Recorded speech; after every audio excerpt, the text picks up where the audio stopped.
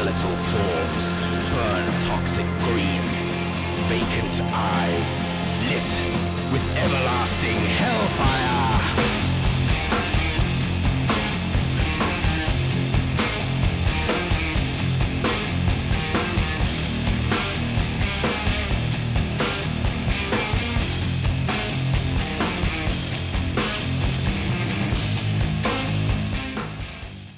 Welcome to the third episode of Let's watch scary movies. Because we love watching scary movies. We're your hosts, Caitlin. and Jenny. We are two best friends who have a deep, deep love of horror. And each other. And each other, yes. Mostly each other, but a lot of horror. And we like to spend our time watching horror movies and then having very, very fun conversations about them afterwards. Doing a bit of a debrief. Yes, so we thought we would, inflict our chats on the world. On the world. Make you guys listen to us. Yes, we're coming to you live from Nottingham. Last Yes. time we were live from London, so it makes a nice change. Yes, you've come up to see me in Uh-huh. Nottingham, which is always good. Uh-huh. And you've brought the sun with you. It's ridiculously hot. It's really warm, which is shocking as it's early September. Yes, but it's horrible because we're sat in my tiny living room with no windows, and I've had to lock my cats upstairs so that we can have the back door open because So we can breathe. yeah, While we otherwise discuss. it would just be an hour of us talking about how sweaty we are. That sounds fun. That Yeah. could be its own podcast. Yeah, that could. Maybe we can do a little spin-off episode. Sweatmasters. Sweaty bitches. That name's probably taken. Mm. I'll tell you, when we were looking for a name for the podcast, all the names that we really, really loved were taken. Yep. It started to become almost a joke because everything, all of them. Yeah. Even by some of them were taken and the people hadn't recorded anything. Yeah, what are you guys even doing? 2 years. You have such a good name. Use Yeah, it. Use the name. But now, rather than knowing what beep, we're just gonna, hey, let's watch scary movies. Taken from a t-shirt, Yeah. to be quite frank. So, Yeah. yes, so today we're going to be discussing a movie called... The Dark and the Wicked. And was it dark? It was dark. And was it wicked? I think it was fairly wicked. Yeah. Yeah. This was a movie that we found on Shudder. Yes. Which Jenny has and I do not. So we thought, let's take advantage of all the Shudder access. Shudder, if you're out there, promos. We're doing promos. Hit us up. I had actually seen this movie. I had seen it maybe in June, summer of this year, not that long ago. But I had it on while I was doing something else, and so there were bits that I didn't recall. So when Jenny said it was on her list, I thought, yeah, let's do it. Yeah, it's been on my watch list for quite some time. But because it is, a bit of a slow builder kind of. It's quite long as well. Yeah, it was quite long. It's just been one of those ones that on a weekend when my husband and I are chilling out, it's not always necessarily the fun film that he fancies watching. The lighthearted jaunt. Yeah, exactly. That you're looking for. Exactly. So I'm glad that you have been here and we've been able to watch it. Absolutely. And actually checking here, it says that it's 93 minutes, and so I'm a little surprised by that. Not because it feels long in a bad way. But it definitely did feel... It took its time. Yeah. It took its time, and I think, as we have sort of said on previous episodes, we both like a slow burn. Yeah. I think maybe me in particular really, really love a slow burn. But sometimes they can be too slow. But yeah. That was not really the case here. It just took its time to get where it was going, which I think it was great in a way because you really cared about Oh, absolutely. the characters. So, right, so shall we, how many pentagrams out of 5? How many pentagrams out of 5? What was your final score for this? My final score for this is a solid 4. I'm with you. I think it's a solid 4.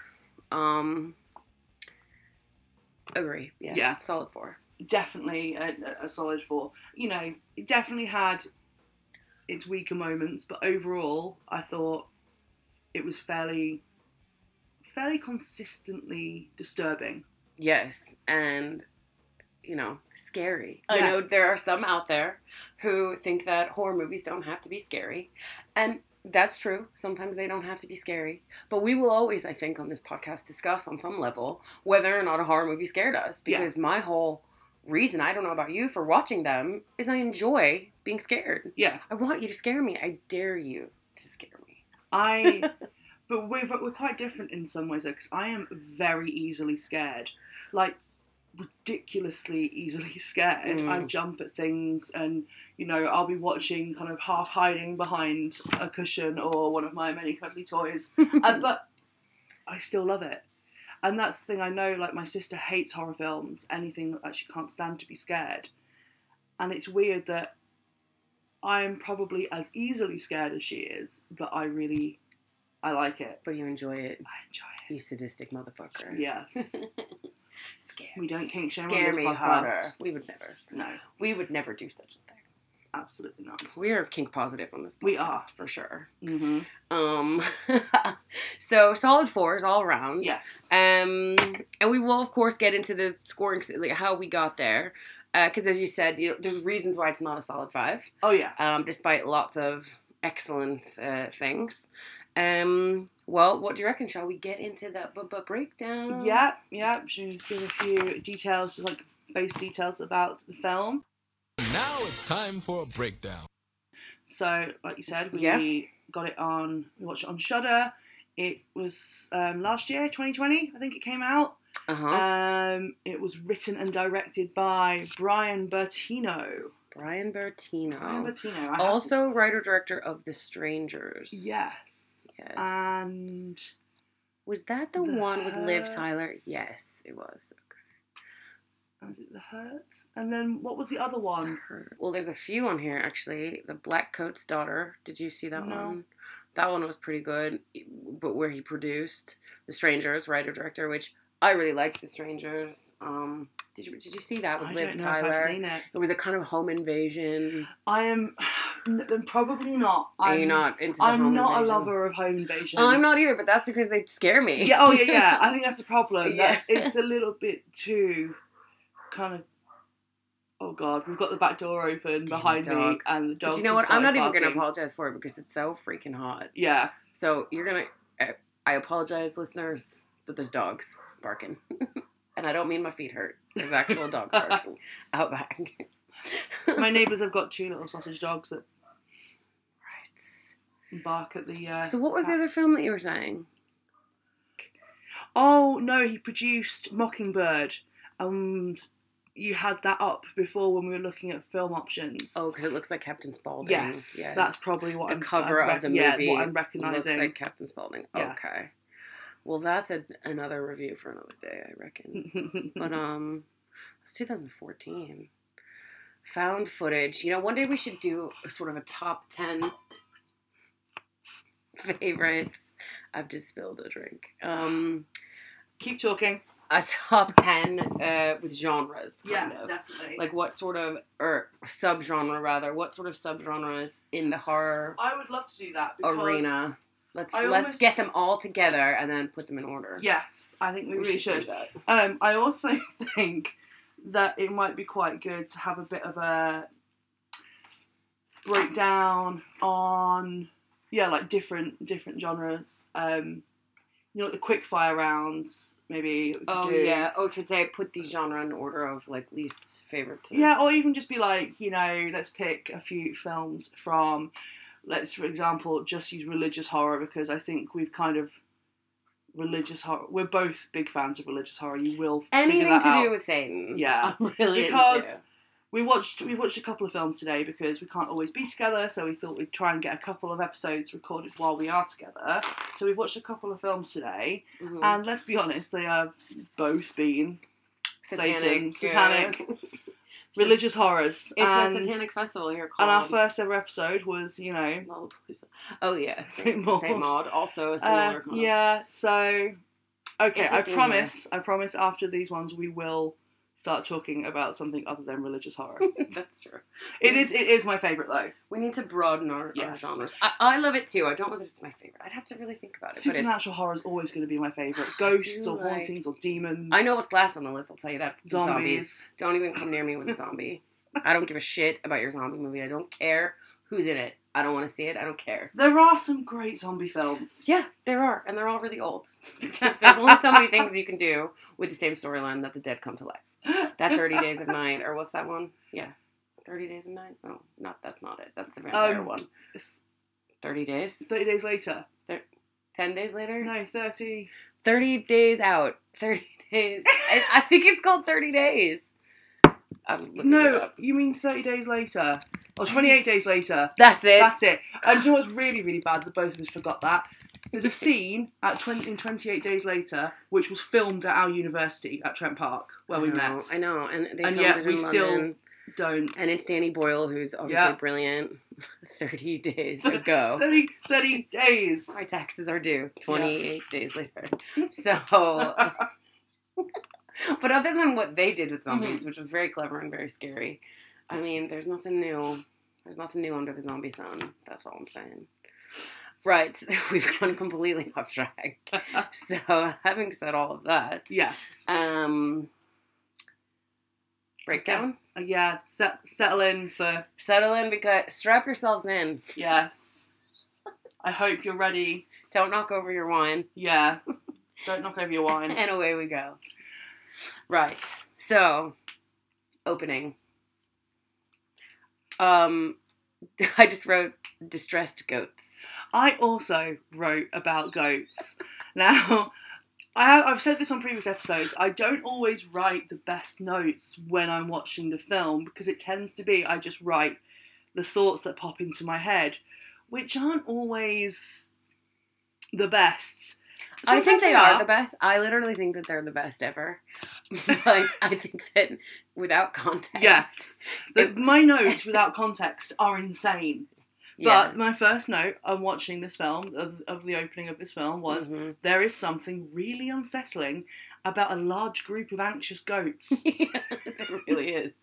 They used that so well through the whole film. This idea of livestock being distressed. Yeah, I like mean, sensing evil and Yes. like unsettling. but it ratchets up the tension. And It so, really, really did. But, right, so opening is the mother.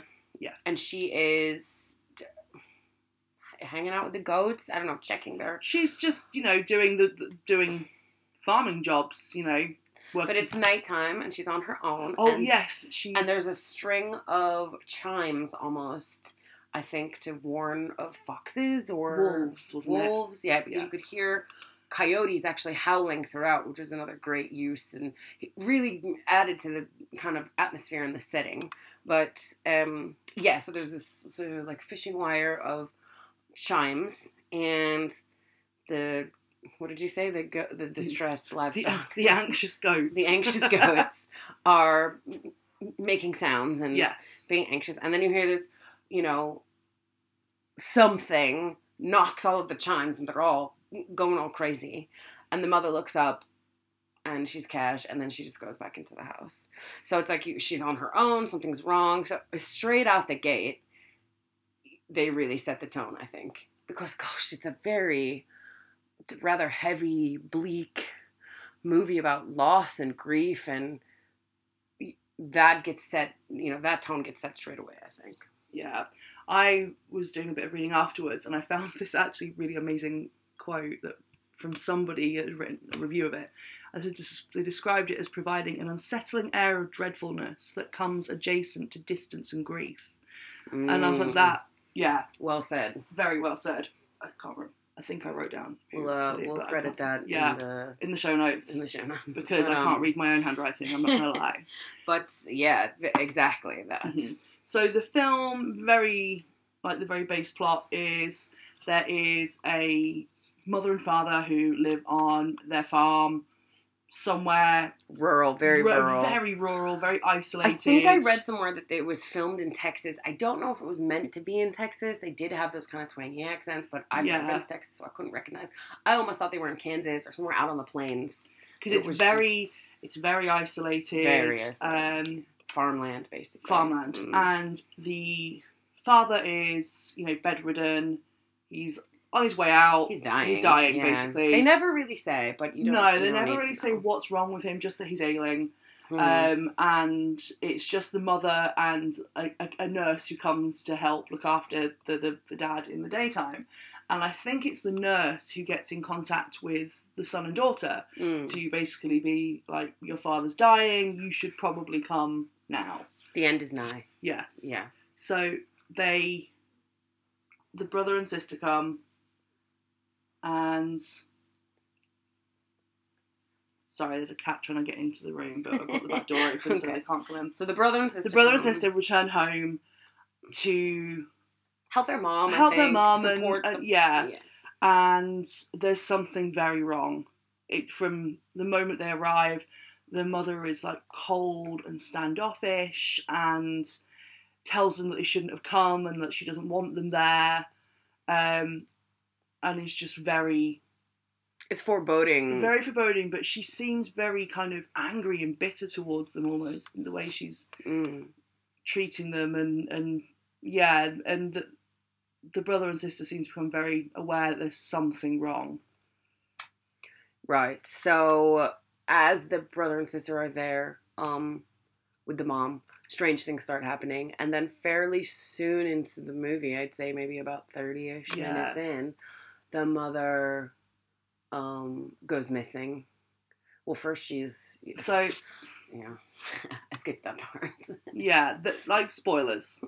Let's just say that you should already know it by this point. If Oh, you're no, this far If in, we're in the breakdown, Yeah. the spoilers are spoilers abound. are abound. So Yeah. you know, this is probably one of the.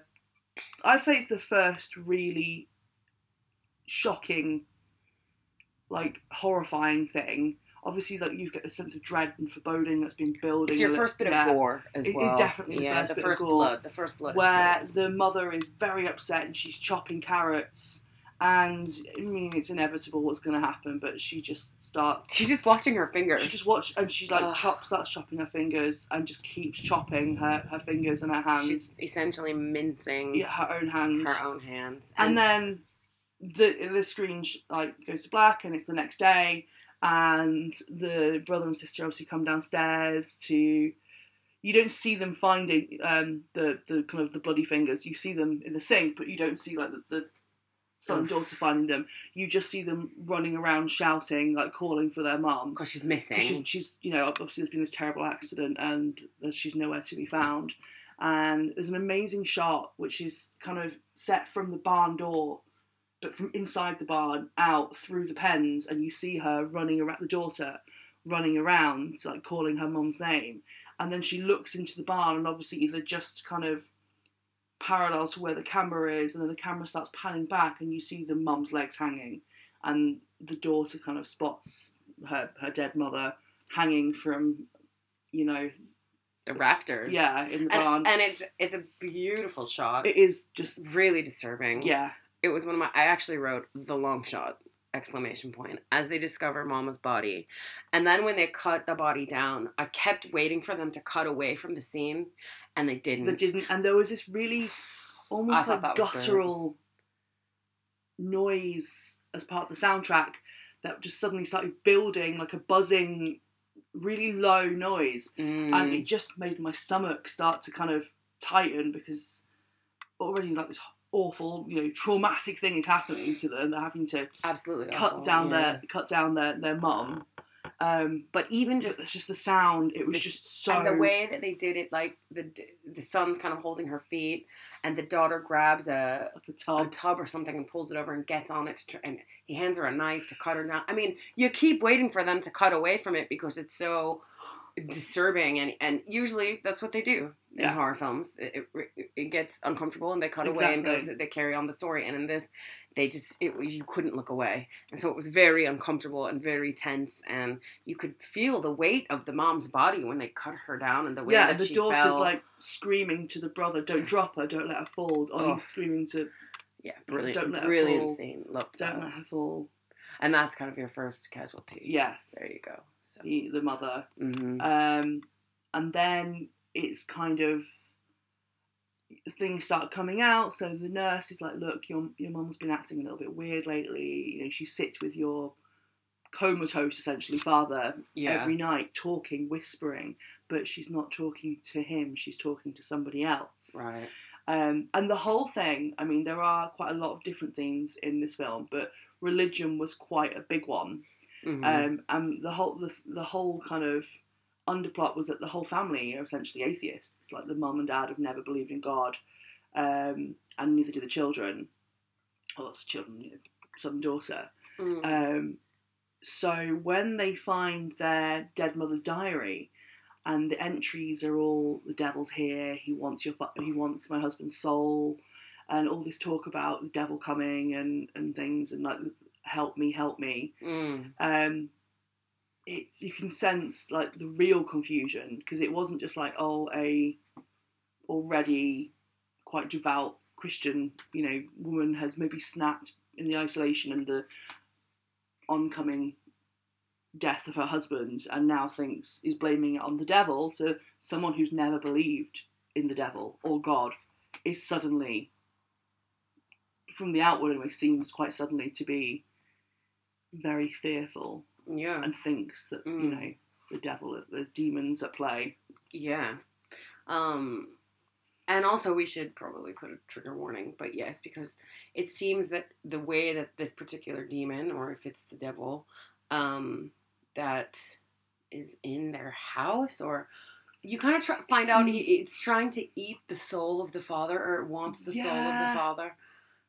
Something like that. So it's never really the cause of the devil appearing, you know, this demon or devil entity, how it kind of attached itself to that family or that house, or why them specifically. Yeah, exactly. Is never explained. It's not, and I did have that in my notes, sort of why them, basically. Yeah, and the only thing I can kind of come up with in my head is it's like, you know, they were talking at one point about their father, saying he's a good man, or he was a good man, and I wonder if it's that, you know, the thought of maybe claiming the soul of a good man who isn't necessarily a believer, you know, if you found that, if it was just the temptation of finding someone like that. But I don't know. Interesting. It wasn't ever really alluded to, so. But it seems that this demon, or whatever it is, that's what it sort of delights in, is that it drives people to suicide, because that becomes a theme throughout the movie. How to cut them down, in a sense, you know, giving them visions and things like that. So, yeah. Yeah, things do get very... So after the mother hangs herself, the priest appears. The priest comes pretty soon after, yeah. So priest person this kind of priest guy, minister, I don't know, appears wanting to talk to... There's always a priest. A priest always appears. Name me one supernatural movie where a priest or a voodoo person of some description doesn't appear. Of course that's what happens. So the priest comes and intimates that he's been having conversations with the mother. Yes, that he's been supporting her while she's been caring for her dying husband. And where have you children been? Exactly. She was all alone. She loved you so much, and she was alone. And laying on the old guilt trip, real thick. But the brother and sister are quite suspicious straight away, especially the son, because he's like, well, my mother's never been religious. She doesn't believe in the devil. Yeah. You put all this crap into her head. You know, basically you've preyed on this vulnerable woman, and she snapped because of it. And he kicks her out, basically, right? The priest. Yeah. Yeah. They kick him out. The son kicks him out. Yeah, the son kicks him out. And then there's an old man who is like a helper that's been helping them out around the farm, I think. And something seems to be happening with him. He's trying to call the house, and they keep getting all these weird phone calls. So after a while, they just unplug the phone. Oh yeah, so I think he was a family friend. I can't remember his name. Charlie. Was it Charlie? Yeah. So he was a family friend, and the devil also, or the demon thing, also drives him to suicide. He's been ringing the house where the son and daughter are. They've stayed to look after the dying father. Yes. Which I also thought that was the one kind of part of the story that was a little bit of a stretch, when they basically, the son and daughter decided, which, by the way, they're called Louise and Michael, but Louise and Michael decide that enough's enough. They're not staying in this house anymore. That dad needs to go to a hospital. And so they call the doctor to come and approve the transfer, I suppose, because I guess he's just having hospice care at home. And the doctor says no, that even just moving him down the street will kill him. But then he proceeds to live for the next few days because, oh, that's something else that it's according to Monday, Tuesday, Wednesday. So you see these different things happening during the week. I mean, I think mom kills herself Tuesday. Yeah. The kids arrive on Monday, and that happens on Tuesday. So it doesn't start well, and it doesn't get better. So, yeah, throughout the week. But, and there was also the nurse had a conversation with the son. The nurse she is a believer, and she's religious. She's religious, and she's having a conversation because after a while, the son and daughter, they start to believe the things that are happening to them. Because at the beginning, it's only the daughter it's happening to. And there's kind of almost a sense of, like, oh, I must be going crazy like my mother. Like, yes, because there's a few instances where there's one memorable scene where she's in the shower. Yes. And she hears a noise. And she opens the shower curtain, and it's her father. Which he's been completely bedridden the whole time. So logically, you're thinking, oh, it's not possible, but it scares the shit out of her. Yeah. And then she goes in and sees him in bed and thinks, oh, that can't possibly have happened. And then there's like a spider crawling on him. And she's seeing things. She's seeing visions, and because it's making her doubt her own sanity because nobody else can see them. She's being tormented. But then after a few days, the brother starts seeing like their dead mother in the street outside, and the things start happening to him, and he starts to, accept the fact that there is definitely something bad happening. And it all sort of comes to a head when one night the priest seemingly, there's a knock on the door at 3 a.m. They go down to answer it. It's the priest looking all creepy with sort of cloudy eyes, and when they go out to investigate, there's no one there. They can't find any tire tracks. They can't find any trace of the priest. And then there's that phone call. Then Louise, the priest, when he came the first time, left him a business card or something with his phone number, and she calls it. And when she calls, the man who answers the phone is the gentleman she thinks she's talking to, the priest. Yeah. But he's never been. It's Texas, because he says, "Where are you?" And she's like, "Texas." Oh yeah. And so Louise is like, "Look, you were here yesterday. You know my mom. I need to talk to you." And this man has no idea who she is. He's in a hotel in Chicago. He's never been to Texas. And Louise sounds just like his daughter who killed herself. Yes. So he starts, shouting at her like, "This is a cruel joke. Why would you do this?" And just the uncomfortableness of like how uncomfortable she looks when she's on this phone call, and she's like, at first she's angry because he doesn't seem to be saying he knows who she is, and then it's confusion, and then it's just this kind of horrible, like deep uncertainness that kind of, you can see it in her, like her whole body goes all weird, and she feels horrible. Yeah. And she sort of throws the phone. Yeah, and I think that's when they start to like disconnect the phone, because the phone keeps ringing, and then they're getting weird phone calls, and with their mom's voice on it. Yeah. So the devil essentially is fucking with them really hardcore. Yeah. And this is something else that I wrote in my notes. I just wrote, we all know it's the devil, just accept it. Why are people always slow to admit that it's Satan? Mm-hmm. Like, it's so obvious. Why are you denying it? I don't know, maybe. Like, Satan's my first one I ever go to. Right? It's like, it's all going wrong. Yeah. Satan. Oh, who knocked over that vase and has left paw prints everywhere? Is it my cat? Nope. It's Satan. But no, in this movie, it's anything but Satan. Mm-hmm. So, yeah, I mean, I had a couple of things where I was maybe confused, or I felt things were a little inconsistent, sort of in terms of Satan's powers. What kind of powers did he have? Because he seemed to, if he wanted to, dispatch with people really quickly. Charlie, for example, when he makes Charlie kill himself, Mm-hmm. that happens in moments. Yeah. He gets into his head and fucks him up so bad that it's like, bam. He conjures this really creepy image of Louise, stabbing herself and cutting her own throat. The way that she moved in that scene was really creepy. Was incredibly creepy. Yeah. Because it was like a vision almost, or a yeah, ghost, and she was, doing that kind of a little bit cliche horror movie, like jerky body, unnatural movement. But I'll tell you what, that will fuck me up anytime. It's scary. That CCTV scene from The Grudge. Oh yeah. Yeah. It was like that. It was movement kind of almost like a jumping video. Mm-hmm. But yeah, so Charlie, the family friend, sees this vision that the demon conjures and kills himself. Is so tortured by it that he kills himself. So in that sense, the demon can dispatch with people. Yeah, no problem, really quickly. The nurse. Yeah, that one too. That was so. I mean, she's here with like all these prayer candles, and she's given really good advice on how to save the dad's soul. Mm-hmm. She gives this big speech about how love can save them, and there's a lot of love in the family.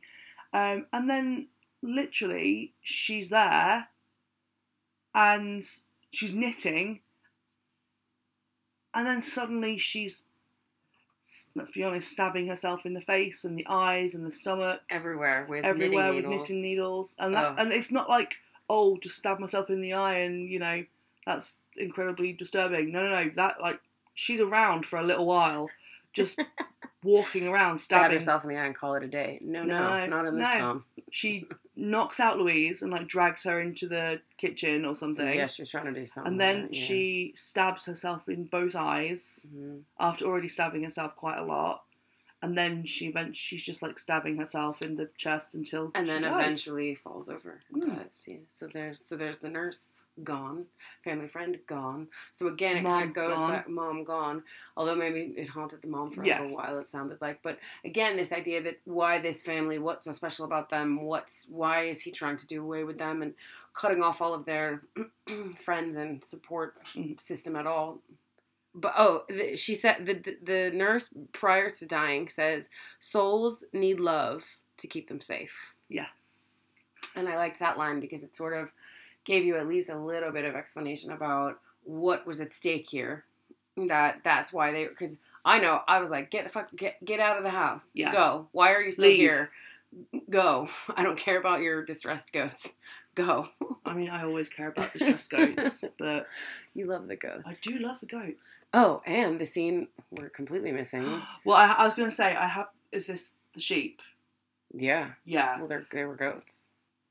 That's sheep and goats. Oh, right, okay. Just livestock. General livestock, yes. Yeah. There's this horrible scene, which really upset me, I'm not going to lie, where this sheep is coming towards, Michael's just fixing a car or doing ranch jobs, farm jobs, and he hears this bleating, and there's this sheep that's hobbling its way across to them, and it's missing a leg, and it's all bloody. It's all bloody, yeah. And I really didn't like that, and so they go to the field where the livestock are, and the shot was stunning. Let's be honest, it was an incredible shot where it just it pans out, and there's just hundreds, all of them. Their whole flock? Yeah, is lying down with, ripped to shreds. All dead. All dead. And she even says no coyote or fox or... no wolf did this. No animal really would do this. Kill them all. And then the music the soundtrack started to build a bit, and then the next scene it cuts to they're having a big bonfire and just flinging the carcasses onto it. And there's almost tribal drum beats that I really liked. Yeah, that was great. That use of music there. Yeah, that was really excellent. Nice. Yeah. Then, at that point, I feel like the scare factor just goes up even higher. Like, there's a scene when the brother is in the barn at night time. Oh, yeah. He said, so essentially, after the flock or whatever the group of goats is called, a herd, is killed, they're talking, how many are left? And he says 5. I'm not going to let them die. I'm going to go spend the night in the pen with the 5 that are left, because it included a baby. Here we go with the heavy-handed metaphor of the lamb and the, so you've got a little baby and the mom. And so he goes out to stay the night out there, and more hauntings ensue from Mama. But there was a few moments that made me jump. Oh, yeah, they're effective. A lot. Effective. Very effective. And you could see even, because the sister was like, why don't you stay here with me and Dad? And I think, geez, these are your 2 choices. Go upstairs with your dying father whose soul's trying to be eaten by Satan, or go hang out with the 5 remaining goats who've all also just been killed by Satan. These are just 2 poor choices. Well, there's that horrible scene while he's out there with the goats and Louise is lying in the bed next to her father, and she's like crying because it's almost like something's there on him. He's making weird noises. Oh, and the bed goes down. Yeah, the bed like goes down heavy. like someone heavy's just climbed onto it, and that really freaked me out. Because that part was great. Anyone who has pets, especially cats, will know, like, you're lying in bed, it's dark, and then suddenly the weight changes. And it's like, is that a cat, or is it a serial killer, or is it a demon? And let's be honest, cats are all of those things. So you never really know. But yeah, that really... Oof, that heaviness, like the bed sinking down. Going. Yeah. And then you could hear him sort of breathing heavily. It almost sounded like he was, I don't know. Yeah. It was not a comforting sound. No. And then she sort of gathers her strength and she turns over, and there's nothing there. Dad's not even there. Dad's not there. The bed's empty. And then she looks up, and she can hear this weird sound, and there he is on the ceiling, looking down, reaching out to her. Oof, yeah. Yeah. That was a good part. That was very good. And then very soon after that, the brother... Well, before the brother... Oh, yeah. The creepy little girl. Oh, yeah. Because I'm just looking at my notes. Did the creepy little girl happen before the brother? Yes. Or was it while the brother was gone? The brother was gone. Anyway, this our timelining might not be. Don't expect this to be like some sort of professional. We're not professionals. What order? How many joints did we smoke while we were watching it? None. Right. Yeah. This is a 420 friendly podcast. It is. Let's just get that out there. But Charlie, the family friend who had killed himself, this girl, teenager. It was his granddaughter. It was his granddaughter. Yeah. Arrives at the door, and Louise is trying to find her brother. She can't find him anywhere, and she's very agitated. She's hasn't slept. She looks like shit. Crazy shit's happening. Yeah. And Charlie's granddaughter arrives at the door, and she's talking. I'm not sure if you can hear that. That's one of my cats trying to dig their way through the door. Trying to get into it. Trying to get into the living room. Podcast. I can't leave them out there for too long, because the list trays are in here. But yes, she starts talking to Louise, and she's basically says, "Look, you need to know my granddad killed himself like 2 days ago. He shot himself." And Louise is like, "No, because he was here." Because I think she sees him at some point in one of the apparitions. And it's all very confusing. And then Louise is like, "Look, I have to go check on my dad. Come in." And the girl seems hesitant at first. And I thought it was going to be like, she's hesitant because she can sense like how this woman's nuts. This is a creepy situation. Yeah, how the creepy mother it is. just hung herself. Like, the dad's dying upstairs, Yeah. The dad was coughing. That's what it was. She's like, "I have to go check on Dad." But then the little girl starts talking about the fact that she can smell him. Can't you smell him? He's almost here. He's rotting. Yeah, he's rotting, and you're going to be all alone. And does the creepiest smile. And the voice. Yeah. It was very creepy. It was very creepy. Children and then are she creepy. vanishes. So, you know, another creepy apparition. Yes. And whilst that's happening, the brother is like, bye, peace out, I'm out of here because too much crazy shit has gone on. I'm going home to my wife and my 2 beautiful daughters who I've missed so much. And you think, as I did, yeah, get the fuck out of there. Yeah, don't leave your sister. I think we both even sort of said during the film, like, whoa, you're a prick. You're just leaving your sister there to deal with everything, which we'll get into that in a minute, the obligations of a woman to her family, whatever. So he leaves, and you're thinking, yeah, he's got away. This is it. And this part, I very much remember it vividly. So he's driving in the car. He tells his sister, I'm out. He arrives home. He comes bursting through the door, and there's like a record playing.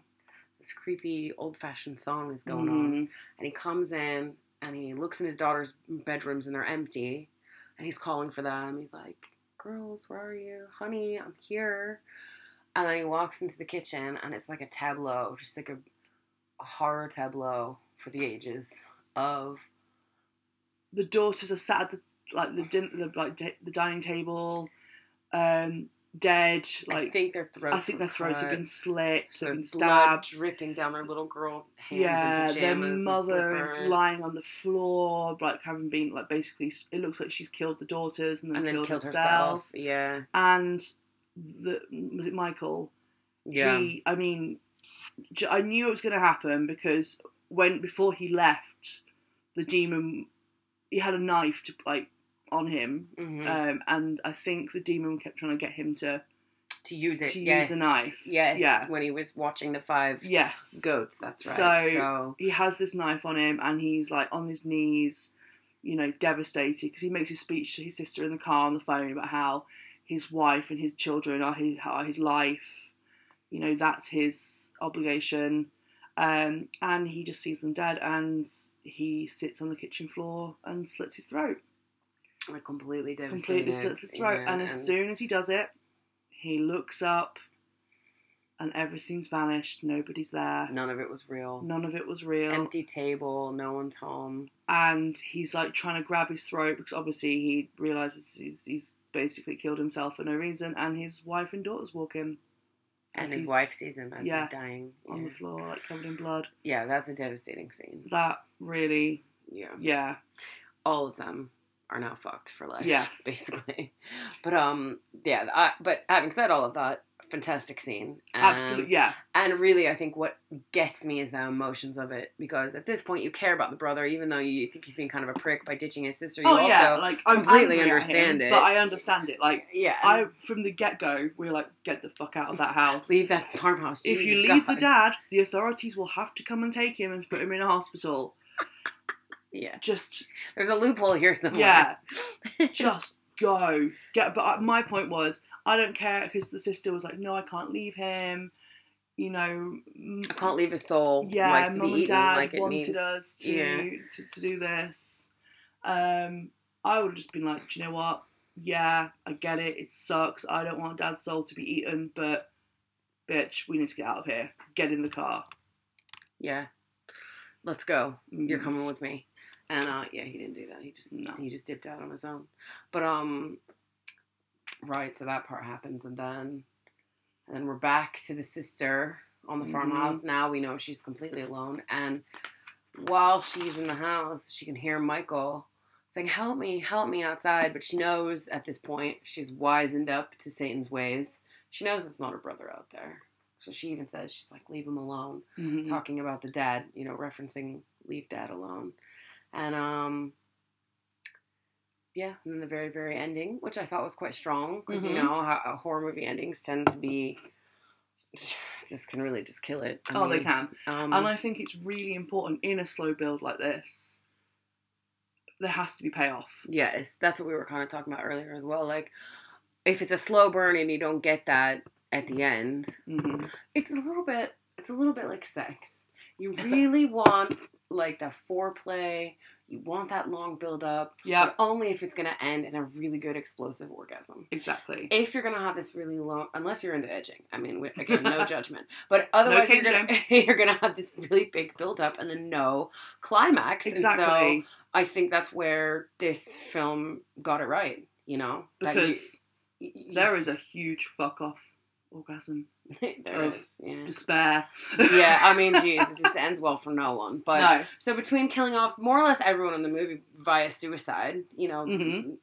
as the hand of Satan, and then at the very end, Dad's soul gets eaten by Satan, and then he immediately gets her, Yep. and then blackout.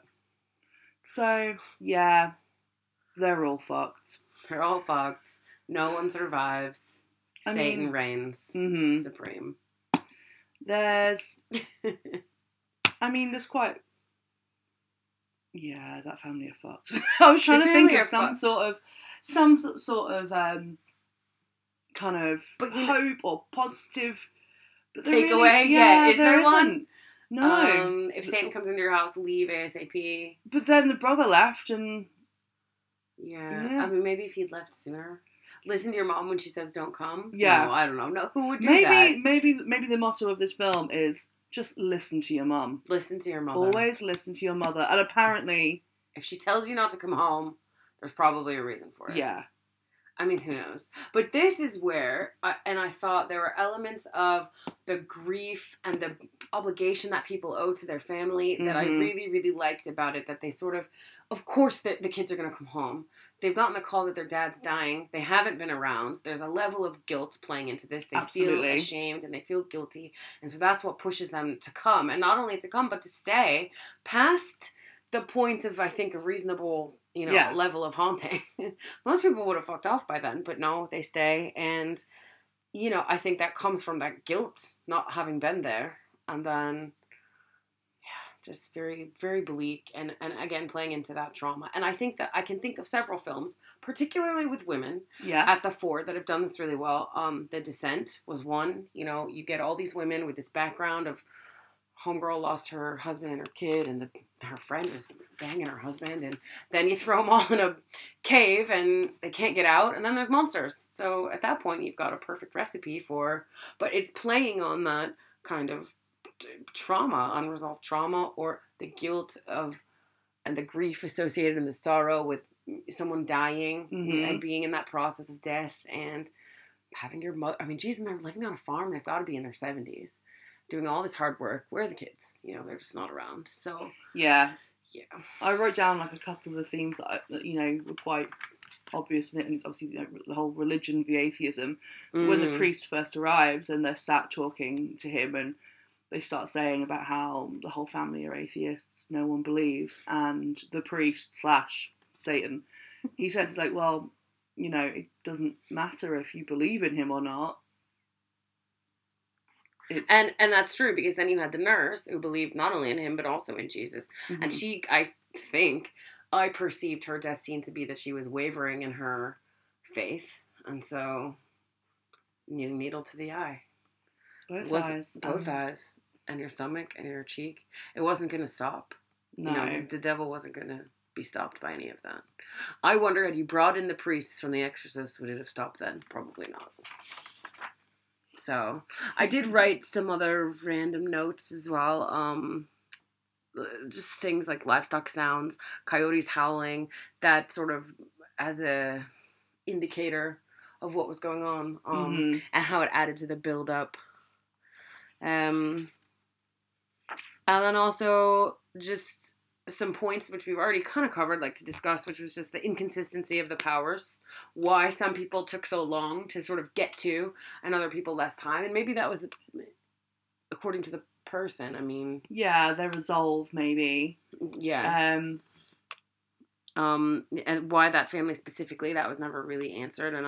And this, to me, these are sort of niggles that I'm nitpicking, because it's overall super solid movie. But I think it's important to kind of nitpick a little bit, because even my absolute, 5 out of 5 films have flaws, but they still feel like 5s, and this didn't feel like a 5.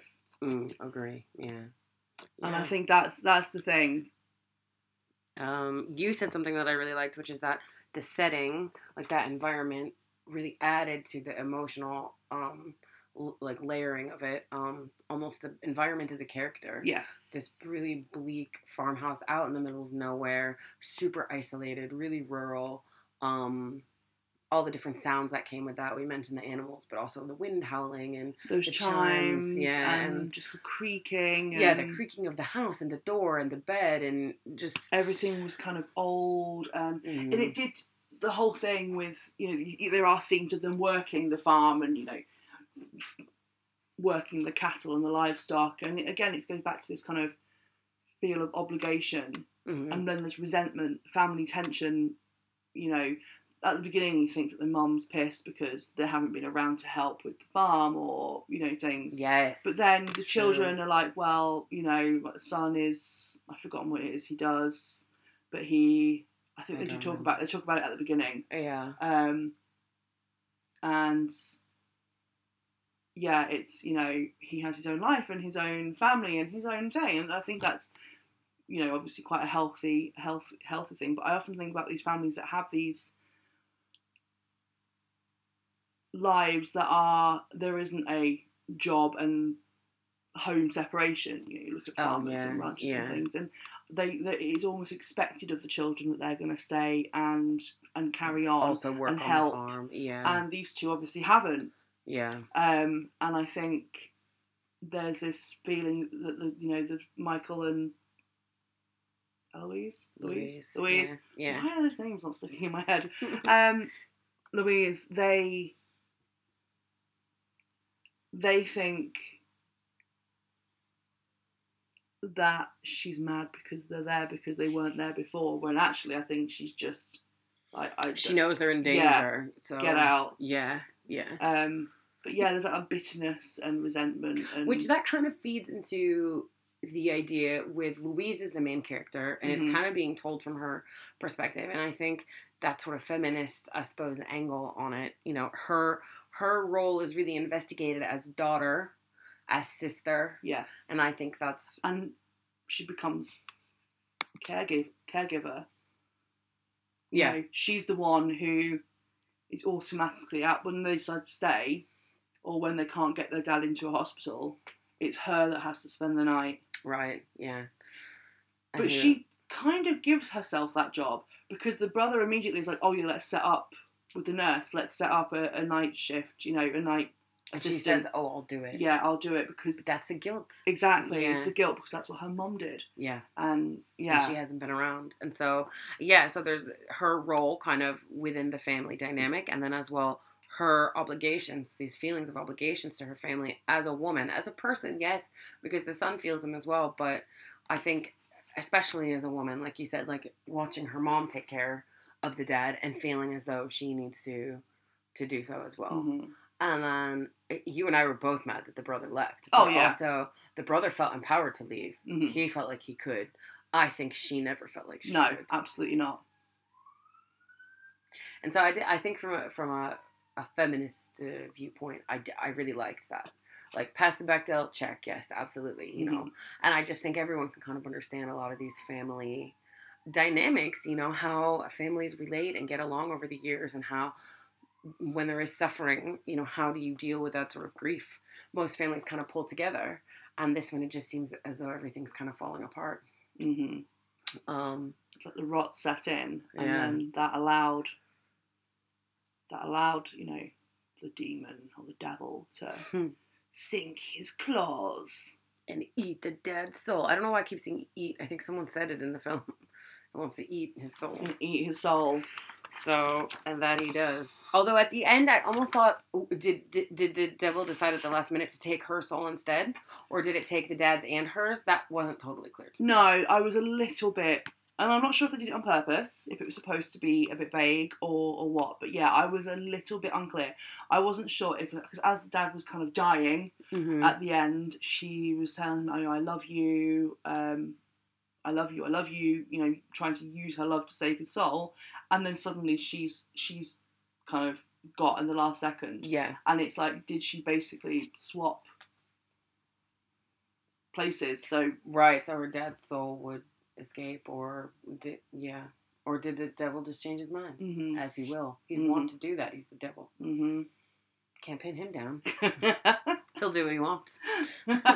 So yeah, I mean, agree, it wasn't completely clear, but I don't think I cared that No. it was clear, because it was clear enough to know that everyone's fucked. Everyone's so fucked. even if the dad's soul didn't get taken, he is still dead of some disease that's also never really mentioned. I just assumed it was cancer. Oh, yeah. Yeah. Just. So all in, a slow burn, that I would recommend. I would recommend it. I really would. I really would. And it definitely got me a few times. It I scared mean, me. you're looking at 91% on Rotten Tomatoes. That's a good score for a horror film. Definitely. Oh, and this actress, can I just say? Marin Ireland. Oh my gosh. She was brilliant. She plays Louise. Yeah, absolutely brilliant. I Yeah. mean, just a powerhouse acting. She had to do all the things. Yes, and she was very, very good. Very good. All the emotions. And I remember there was one point as well where her and the brother, Michael, had been stepping outside for cigarettes. This is when the mom's still alive. So he would be drinking beer and she'd be having a cigarette and they're sitting outside. Because, mom's alive. Mm-hmm. And as soon, right after the scene where mom died, she's inside furiously chain smoking. And I even wrote in my notes, it doesn't matter anymore. She feels like it doesn't matter where she smokes anymore. Yeah. Now she's smoking inside because it doesn't matter. And I think that tiny little thing is just reveals so much about a person's character, She couldn't even have the pretense anymore that it mattered. Mom was gone and that was it. So just little things like that, which, whether that was her or the director, I just really appreciate things like that. So, yeah. The Dark and the Wicked. It was both dark And Wicked. and wicked. So you should go and watch it. And if you have already watched it, or if you go and watch it now, we'd love to know what you think. Yes, hit us in the comments. Leave us a review if Yes. you like us, hate us, be honest. I encourage honesty. But mainly be nice. But mainly be nice. Mainly be nice. We're great. Why wouldn't you give us 5 stars? We're amazing. We love horror movies. Hey, let's watch scary movies. That's what Caitlin. Hey, what are you doing later? Let's watch scary movies. I love watching scary movies. The Yeah. thing is, we even watch some scary movies that we don't even report back on. Oh, yeah. Like we just watch them for the pure love of it. So. We've gone through, I've been going through my kind of notebook to see what films, and I was like, oh, yeah, do you remember we watched this film? Do you remember we watched this film? And we've written notes, and we just didn't record an But we episode. didn't do an episode. And yeah. some of it's because they were absolute Yeah. shit. I think it's important to sort of I don't mind. even cover the shitty ones too. We will. But We will, but in there are some- some that there's nothing to talk about yeah, in because some they are cases so... it was shit, and that's the What end was of the that. one So, that oh no. The Devil Below or something like Yeah, that. I'm just laughing that all the devil below.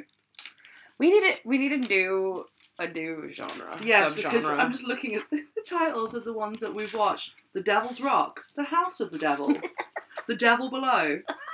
Where's the devil? In my house? Below? Somewhere? Oh yeah, look, we like a lot of other films as well. Honest, We did watch The Hand That Rocks the Cradle, which has no devil in it. No, Just the devil is a woman. A scorned woman. Hey, the woman is the devil. There's a lot to unpack. I was there. gonna say that's an entire 3-part podcast But, on its own. But yeah, thanks for joining us. Yes, again. thank you. Please come And- back. We'll talk about more feminist. Well, any horror movie, but obviously with our signature feminist slant on it, because we love vaginas and we like talking about them, That is true, and we especially like each other's. especially each other's, and also just a very strong female lead and an incredible performance in this particular film. So I would, my vagina recommends it. Mhm. So My vagina endorses this movie. that could be a separate rating system. How, How many vaginas does this movie get? does your... What's the maximum amount of vaginas? I suppose 1. Well, yeah. And then from there, you just break it into fractions. The labia. Like, no, it's getting weird. It's getting weird. We'll figure it out. We'll report it's so back. hot that I think my brain's melted, I'm not gonna lie. It is really warm. Right. So we're signing off. This is a long goodbye, It is. but it's a loving one. It and is. We'll be back at you next time with Beelzebub?